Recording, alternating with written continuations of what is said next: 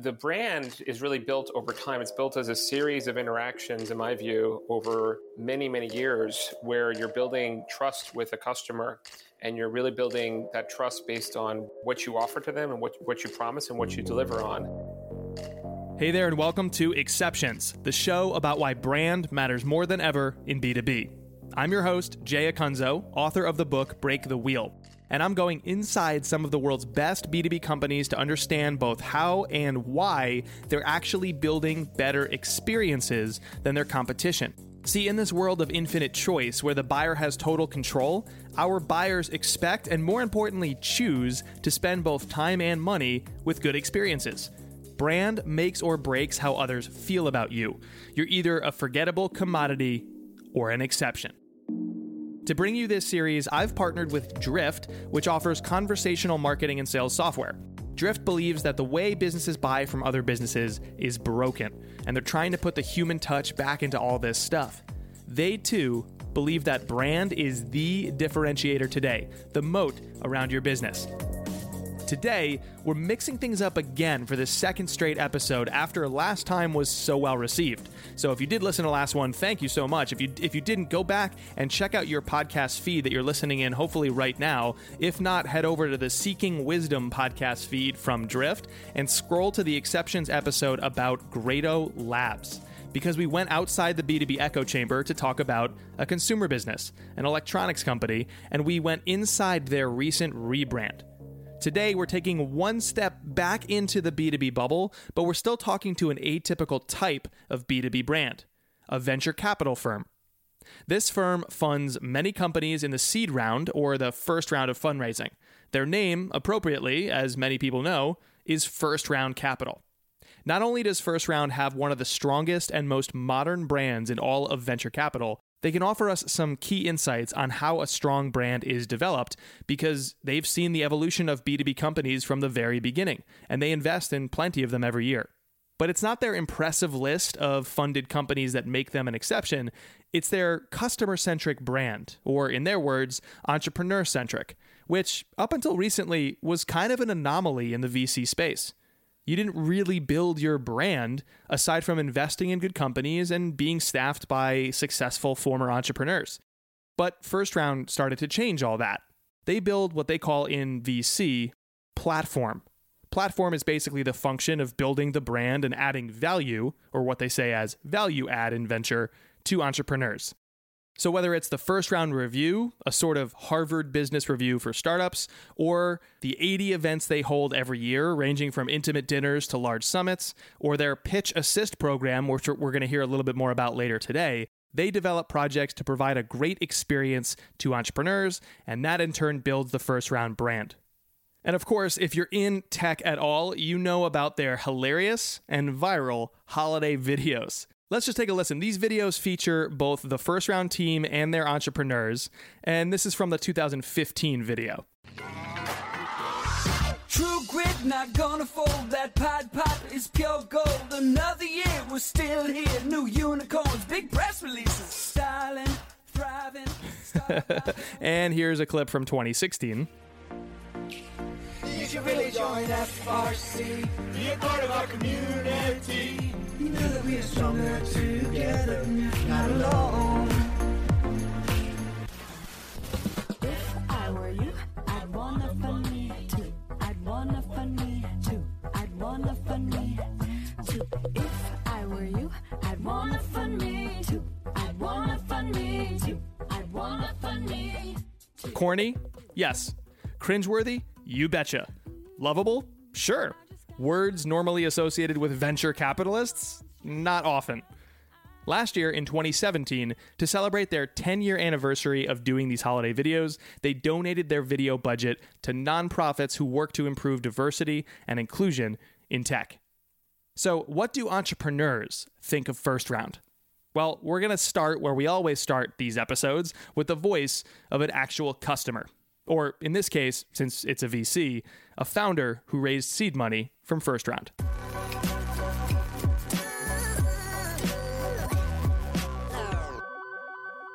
I'm Lloyd Tabb, and I'm the founder and CTO of Looker.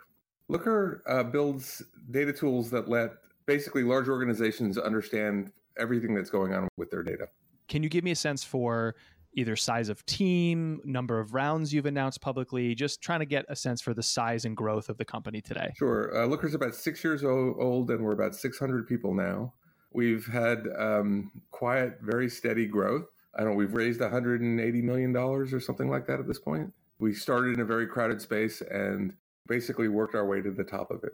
Lloyd knew first-round partner Bill Trenchard from their work together at another company, LiveOps. And when he was looking for investors during his seed round for Looker, he immediately thought of Bill and First Round.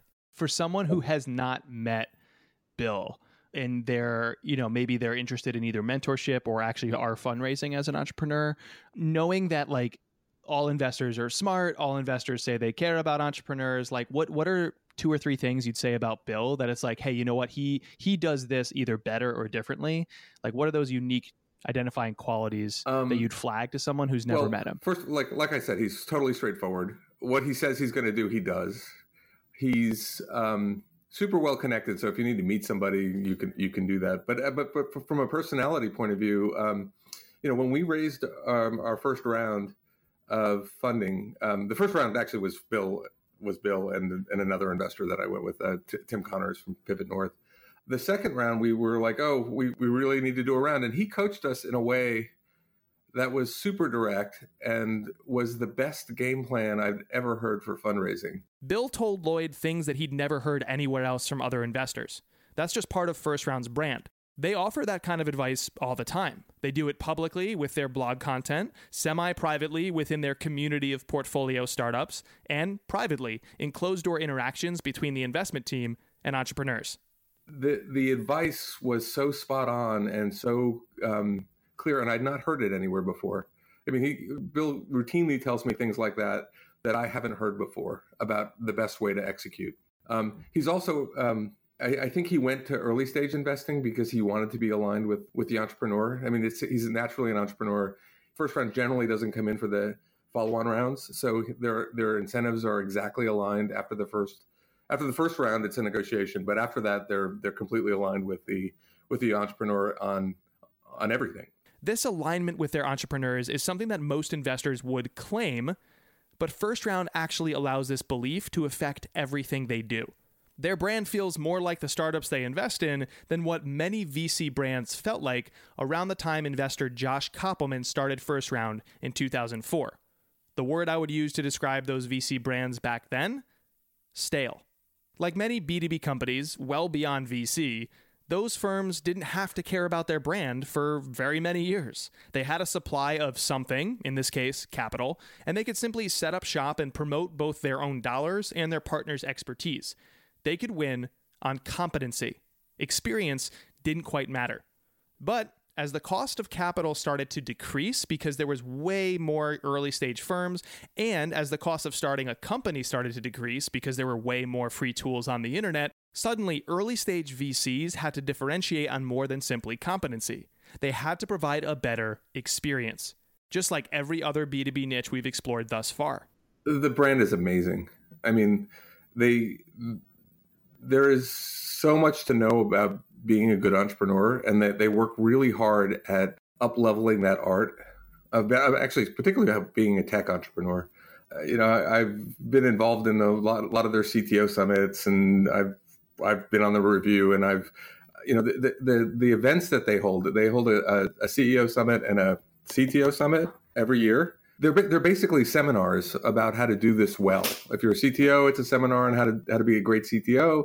And if you're a CEO, it's a seminar on the best practices in being a CEO. And that information is super hard to come by. It's not readily available anywhere. And the networking part of that is great. So it's not they recognize that they don't know the answers, but they know the people who know the answers, and so they set up a situation of cross mentorship. And it's an amazing thing to do. And I've never seen it done successfully anywhere else. Was there any experience you've had with that firm that you sort of didn't expect coming in that added significant value to your career? When we were first getting started, we sold to a lot of first round companies because we got introductions through the CTO Summit, right? So we would go into the CTO Summit and I'd talk about data in a seminar. People would come up and talk to me afterwards. we'd end up showing them Looker. They go, oh, we want that for our company. And later years when we showed up, there were all these people who were using Looker who would come talk to me, and then other people would be standing around saying, oh, maybe we should be using it too. And so it helped us in our early bootstraps stage to get started and to get our initial customers and get good customer feedback. Something that came up again and again in my conversation with Lloyd was the importance of relationships and of acting with integrity during the most high-stress, high-stakes moments when building your startup. If you've listened to Exceptions before, you know that we've defined brand as a sort of cause and effect phenomenon. The cause of your brand is the collective behavior of your team. The effect is how others then feel about you.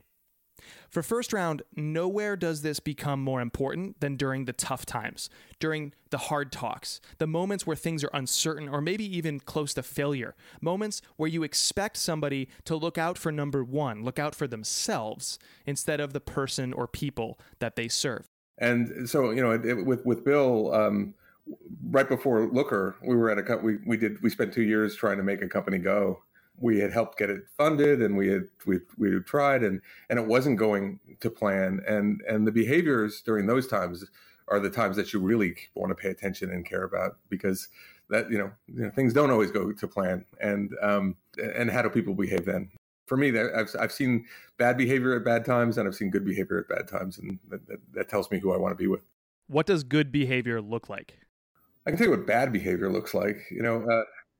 I remember being on the board of a company that I had personally angel invested in, and things were not going well. And, a bridge note with horrible terms that wash out all the other investors, that's bad behavior, in my opinion, right? That wash out the founders, that basically totally destroy the cap table because there's the opportunity to do it because it's a tough time right now. That's when an entrepreneur is most vulnerable. And, is your venture person going to take advantage of that? And generally, it's not a good move, right? Because what ends up happening is, okay, so they may have recovered some of the money they put in, but that makes the entrepreneur not want to work with them next time. When I talked to Lloyd, he used this word to describe investors during tough times with their founders: opportunity. When things get tough, VCs have the opportunity to take advantage of founders because they're running out of choices and capital. But there's also another less obvious opportunity that's still present when things go downhill: the opportunity to live out your brand values.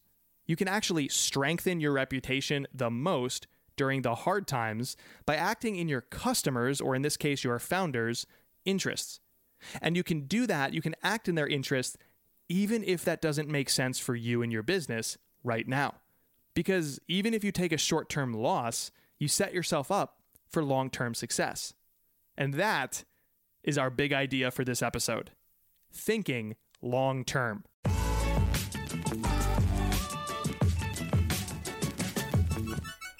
As marketers and entrepreneurs in B2B, we get so caught up in the day-to-day, and so much of our work feels focused on short-term gains. But eventually, something we do today has to enable greater results tomorrow. And that might mean taking that initial step back right now, whether to better understand our customers before we do anything intended to serve them, which is what our work is for, by the way, or we need to take that step back because we're okay not seeing immediate results today, and instead we're setting ourselves up for better results later. It's like those toy cars that we used to have as kids. Do you remember these things? You would wind them up if you pulled them back, and then when you'd release them, they would speed away. What most of us seem to do in B2B marketing today is we put that car on the table and we just declare, we're going to make it go far and fast. And then we just start flicking it forward little by little. And then when it doesn't go far or fast, we declare, well, it must be the car. This thing was overpromised. It's not working. But there is a way to make it work better.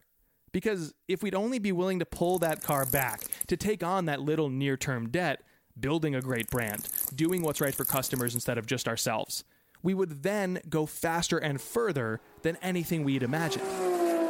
But it's that little moment of pulling back that so often deters us. It doesn't feel like forward progress. Now, no amount of monologuing in this episode is going to change the culture of your business. So instead of imparting any pithy advice that might fire you up but doesn't actually lead to any change, why don't we focus on the actual change? I want you to try something, and I'll do it too. Grab a fresh notebook, and on that first page, write the following question. What's in it for the customer?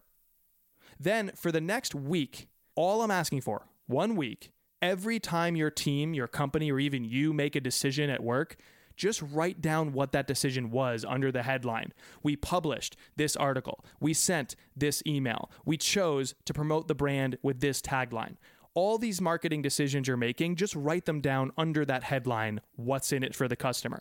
Then at the end of the week, circle the decisions you feel were made in the best interest of the company or maybe other stakeholders, but not the customer.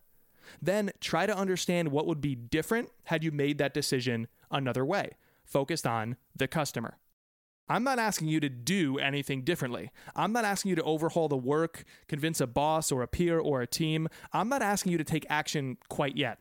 The first hurdle to taking better action is just to see, plain as day, how very many decisions we make at work without considering what's in it for the customer.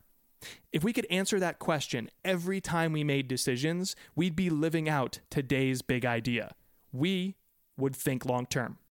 Now let's hear from Bill Trenchard, one of the partners at First Round. Yeah, we focus on, as the name says, we focus on the first round of capital that the company takes in, the first institutional round. So typically this is beyond where founders or friends and family have put money in, and they're going out and raising money for the first time from institutions. It could be a pre-seed, could be a seed, could be an early A. That's sort of the zone of where we play. One thing I've learned from doing this first season of Exceptions, and by the way, season 2 is coming next year. Anyways, one thing I've learned from season 1 is that most CEOs and founders are obsessed with something. And that something drives their decisions and their thinking about their entire business. Bill was no exception. He is an exception because we're talking about exceptions on exceptions, but he's one of the group of exception. Let's just move on. His obsession is the thing that creates that long-lasting, thriving brand we all seek. Deeply understanding and empathizing with his audience. His focus on walking in their shoes was one of the things that made Bill want to work at First Round to begin with. There was just this tremendous sense of collaboration. And then I think there's also a tremendous sense of trying new things and being a startup ourselves. And that was the other thing that really attracted me, was this culture of experimentation, which I didn't see in most venture firms. And structurally, there was a reason why I think First Round has that, which is that, early on, the founders of the firm had decided to, effectively take most of the fee income and put it towards services to help founders and not put it in their own pockets. And that created this a budget to do new things. It's very hard to go around a table and ask a bunch of GPs at a firm to take money out of their pockets, literally, to go fund some speculative new thing. And here was a culture of a firm that had already started doing that from day one. And so I just have tremendous admiration for my partner, Josh, and my former partner, Howard, for what they started, and then quickly brought on Chris and Rob, and who sort of embodied the exact same values and the same attitude and what they built over the many years before I got here. Because First Round operates more like a startup than other VCs, and because they embrace the culture of experimentation endemic to startups, they're able to develop a deep understanding of their founders, which then translates into building a strong brand because they know from their own experience what their founders are going through. And then they supplement their past experiences or their own unique experiences with ongoing conversations about what's happening with founders outside First Round's walls. In both cases, they want to understand one thing above all else: a founder's pain. Just think, if you're going through a breakup, would you rather talk to a friend who has been married to their high school sweetheart for 30 years, or one who has recently gone through a divorce or a breakup themselves and somehow got over it? Probably the latter. Sure, the married friend has what you want, a long and successful relationship, but the single friend has what you need, which is empathy. In First Round's case, they have both. They have the want and the need. They're a VC firm and a brand that is well known and successful, which startups want. They also invest in dozens of wildly successful startups, which startups want. But they also have what founders need because, like entrepreneurs, they iterate and experiment within their own business. And they listen. They actually care about their founders. It's evident in their actions, not their words. Whereas so many VC websites claim that they actually care, that they build community, First Round actually delivers. I mean, they really spend time and money to build community. You can't fake 80 events every year. So instead of building that portfolio of individual companies, they create community. Even their blog, the First Round Review, is different than what other VC firms typically publish because it leans so heavily into the wisdom of other founders, operators helping other operators, rather than focusing on what the firm and its partners believe about tech and raising capital. The latter two are the topics that you typically find on a VC blog. One of the projects that Bill worked on that exemplifies his firm's willingness to experiment is called Pitch Assist. It's a program to help founders raise capital. It further improves the brand. If you do very high quality work and you create a high quality service, it creates more brand awareness and strength of brand for you in the ecosystem. And as a venture firm, we're often in competitive situations with other firms, and we have to compete to win deals. And when they can talk to 5 founders that have been funded by us, and they can talk about the experience they've had, not only with us as individual partners, but some of these other things that we do, like Pitch Assist, or the many other services we provide, or the community that we connect to each other.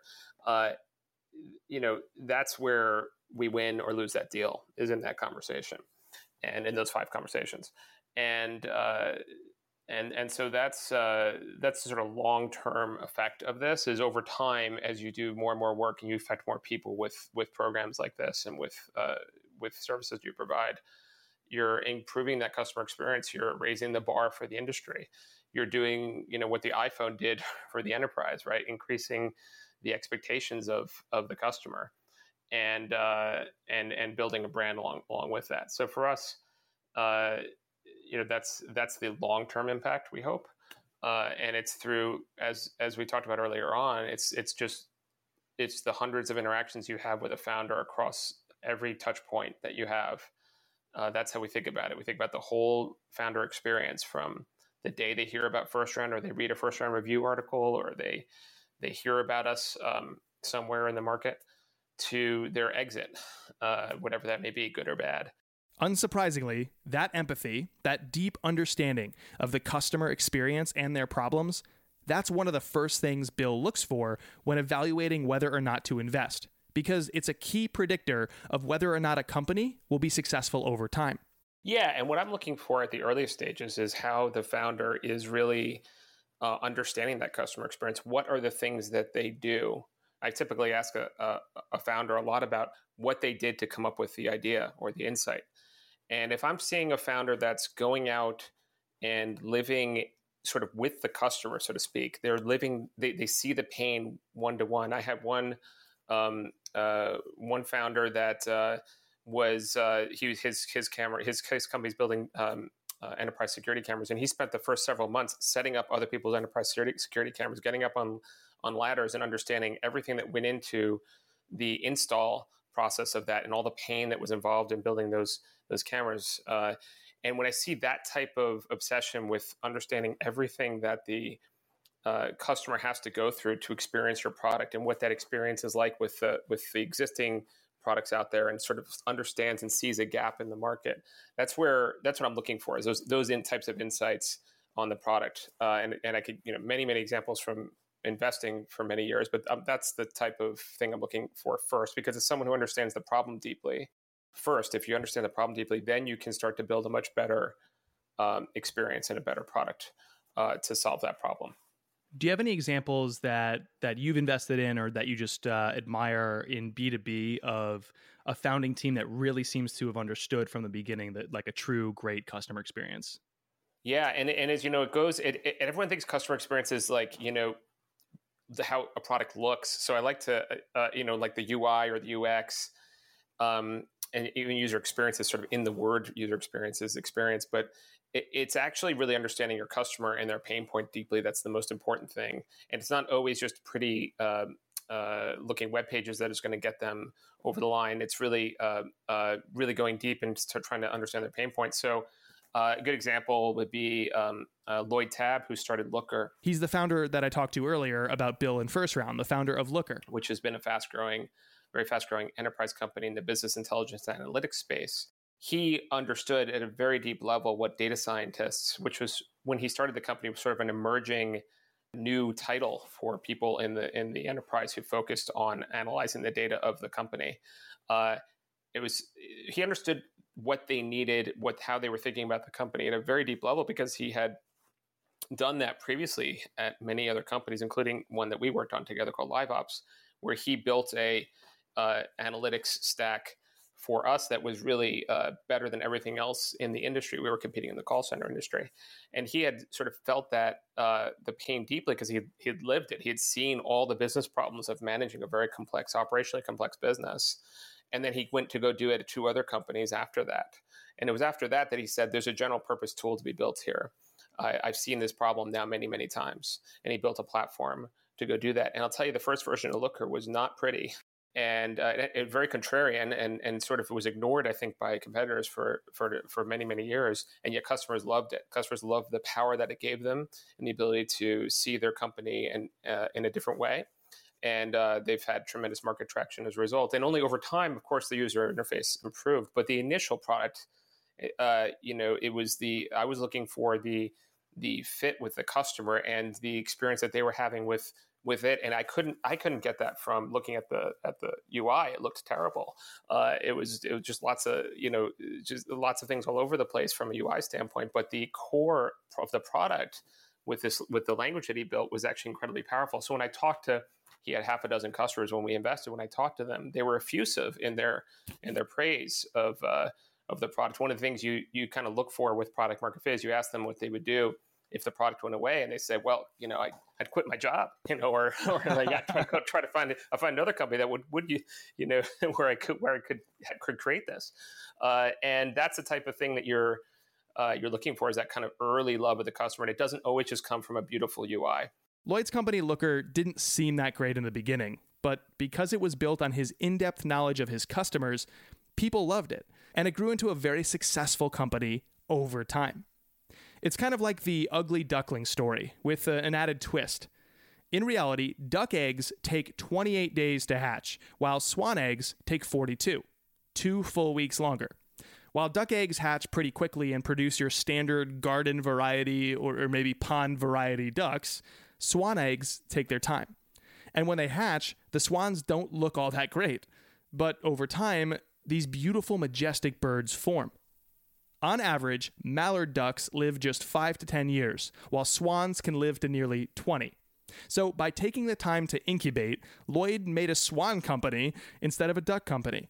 And Lloyd worked hard to bring on investors who fully understood that he had to make these long-term decisions to build this beautiful business. And he could do exactly that with First Round or Bill, who wouldn't nag him or demand too much too soon.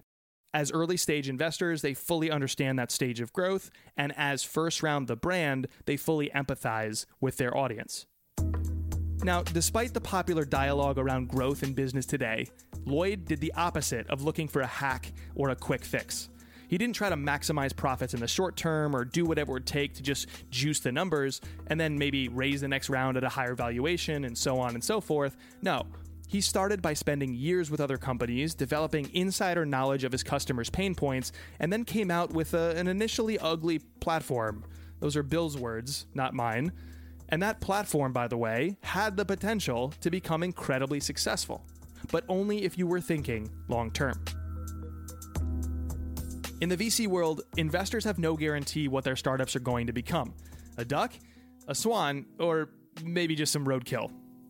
All right, I think I've killed this metaphor, but a VC can focus on the short term or the long term.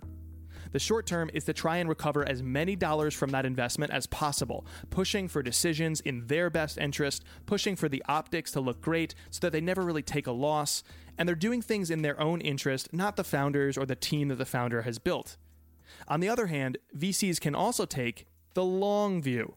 They can do things that can optimize for returns later, choosing to support that founder by giving them honest and correct advice, making the right intros at the right time, helping them make the right decisions for them during a tough time. Where you're measured is where things aren't going well, and when you're going through a particularly tough time.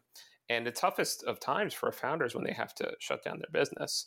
So that's where, at least in my playbook as a venture capitalist, and my thinking has always been to invest long-term in the people, but be willing to take short-term pain as a result of that, which would be the loss of money, and not trying to manage every penny coming back to me, but to think about, this is someone, who I backed for a reason, and I'll likely want to continue to back them in the future. And it's often that one company doesn't work out, but the next one will. And I want them to have a great experience with this whole thing. I know how painful it is to go through a company that isn't working, and it's so hard. And so often other people sort of get up and leave. And I think that's a sort of example of long-term thinking of a customer experience where you're, I'm trying to think about reinvesting in that person in 5 years and ultimately having a very successful outcome down the road, and taking this pain in the short term where my sort of dashboard is telling me don't do this, but I think that it's the right thing for the sort of long term nature of our business. Do you have, and with respect to any sensitive details and names and things like that, I totally understand that. But could you articulate an example of when a company was shutting down? These are the types of things that you went through with them to provide that good experience. Because I think way too often, especially in tech, we misinterpret things like experience, brand, customer centricity as these like bubbly, excited, culture centric things. But wrapped up in that has to be how you handle, in your words, like the painful moments, the negative times, the hard times. So I'd be curious if you could paint a picture for us what that actually looks like in reality.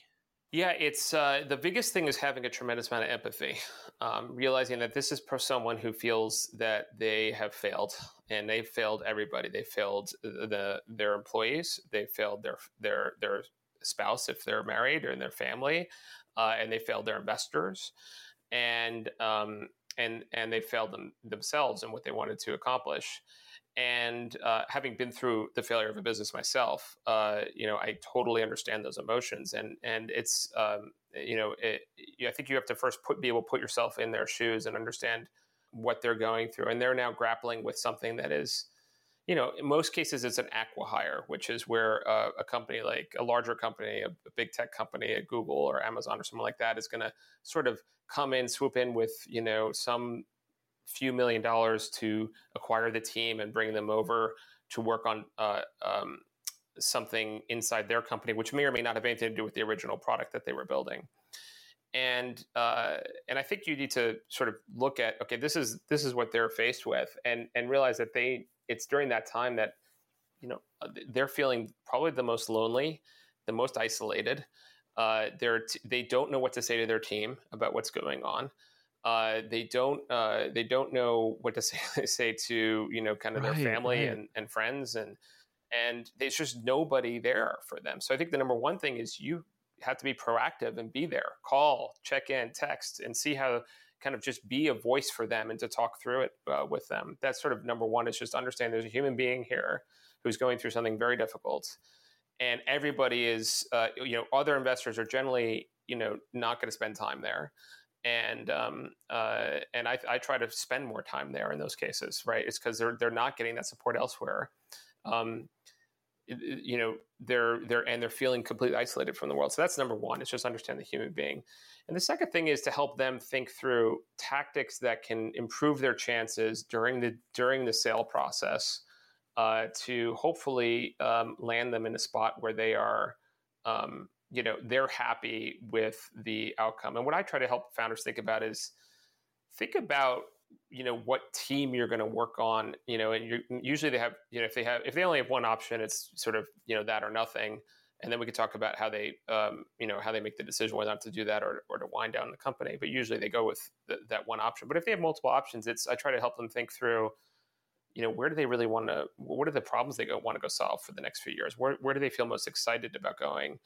and try to get them more oriented towards the future and what they're going to be building and what they're going to be creating. Just to interrupt Bill really quick here. So at this point, I asked him if he could give me an example of a conversation that was really tough to have with a founder where he felt like First Round's brand values helped him, Bill, as an investor, add value during that conversation. And with respect to some of the sensitive details, we chose to remove the name of the founder. But here was Bill's response. So he was, this founder was looking to sell his company to a large HR. He was looking to sell his company, and we didn't know where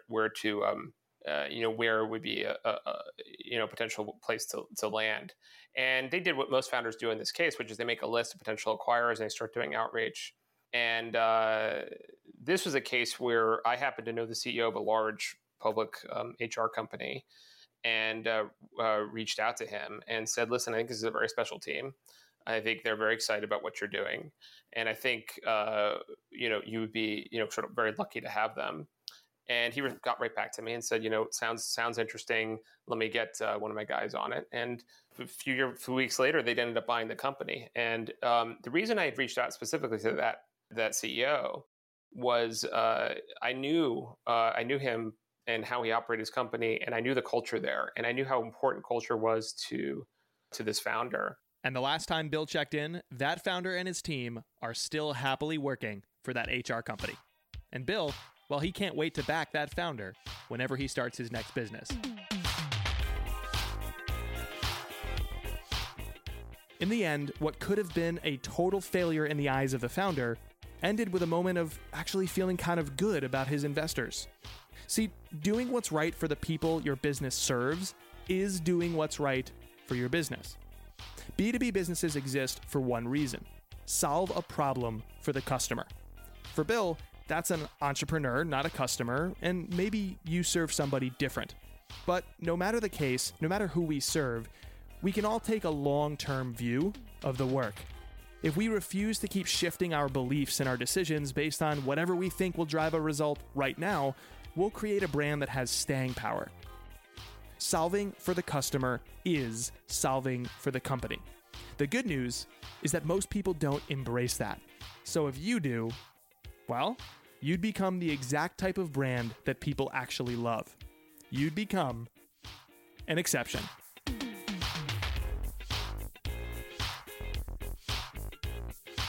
Thank you so much for listening to another episode of Exceptions. If this is your first time hearing this show, it's one of several shows that Drift runs in its Seeking Wisdom podcast feed. So pull up your favorite podcasting app, head over to Seeking Wisdom, and subscribe to get this show and several more about getting better every day in the B2B world. Whether you're in marketing, product, sales, you're an entrepreneur, you name it. That's Seeking Wisdom in your podcast feed. Drift has asked me to ask you to give us 6 stars in your podcast player, 6 stars as a rating. We're almost at the end of season 1, and I still have no idea how they do that. So here's the deal. Give us 5, because that's physically possible. Then I want you to mail Drift a 6th star with the hashtag exceptions written on it. My gosh, if people actually mail Drift a 6 star, can you imagine what a ridiculous impact that would be? All right, so I don't know how much of a community we're building around this show right now. It's super hard to tell with a podcast, but mail Drift a 6 star. Sure, why not? Go to the Drift website, find their address in Boston, mail them your 6 star. Anyways, whether you mail them the star or you're just sending it to me in theory, thank you so much for listening to this show, and I'll talk to you soon. See ya.